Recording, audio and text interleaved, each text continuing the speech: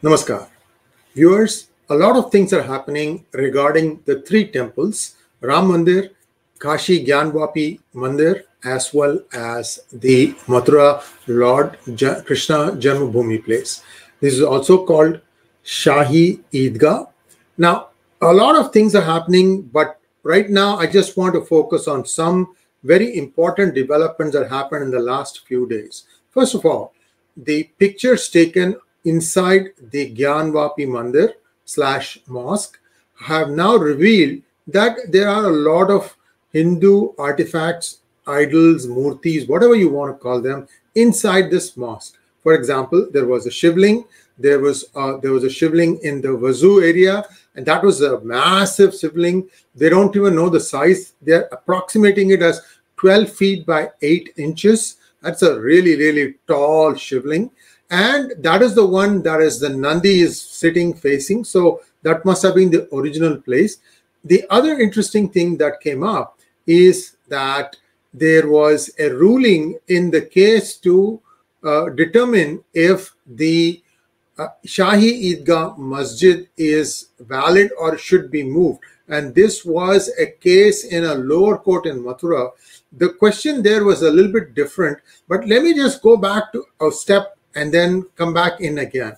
The first step is, does Places of Worship Act apply to the Kashi and the Mathura temples? Is it valid there at all? So there are two schools of thought. One school of thought says yes, and therefore that the POW must be repealed because there is the whole thing is illegal in the way it is constructed.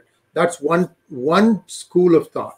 The other school of thought says that, listen, the two temples, that is the Kashi Gyanvapi Mandir as well as the Shahi Eidgah or the Krishna Janmabhoomi Sthan, both of them do not fall under the Places of Worship Act. Why? Because in the Kashi Gyanvapi case, there was worship done of the mandir, the temple, the idols inside, up until very recently. So this was being allowed even after 1947. So if that was allowed then, which means then that there was a temple in that place. So you can't say that this is something that should not be disturbed. So that is one school of thought.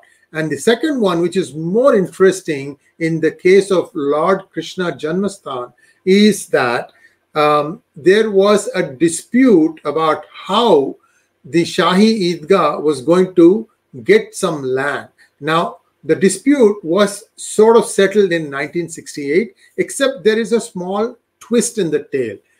The Lord Krishna Janmasthan was controlled by a trust, and there was a Krishna Janmasthan Management Committee, which is a different body, not the trust. Now, the Krishna Janmasthan Management Committee signed a deal with the Shahi Eidgah Committee to allow them to keep the 13 odd acres of land.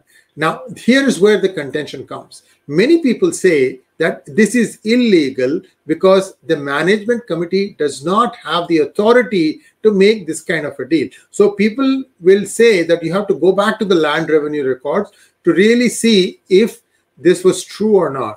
But remember that as of 1947, the land was owned by who? Krishna Janmabhoomi Trust. So there is this.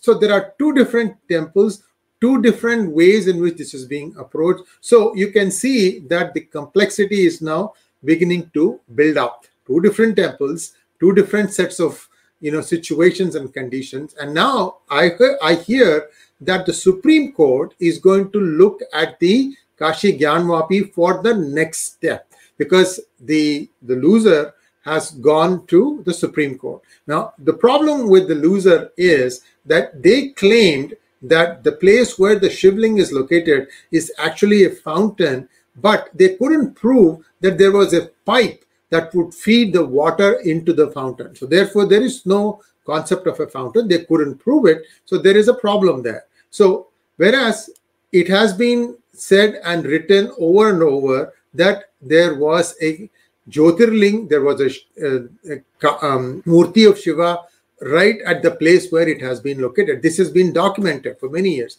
Now, this is all Mr. Aurangzeb's Karnama. Whether it is Mathura or in Kashi, this is the guy who went and said that these shall be disturbed, destroyed, whatever you want to call it. So, a lot of interesting things coming down the pipeline. Stay tuned. Please do like, share, and subscribe to our channel. And do not forget to click on the bell button for notification. If you like this video, please do consider donating to us by clicking on the super thanks button that shows up right underneath this video. Thanks for watching. Namaskar.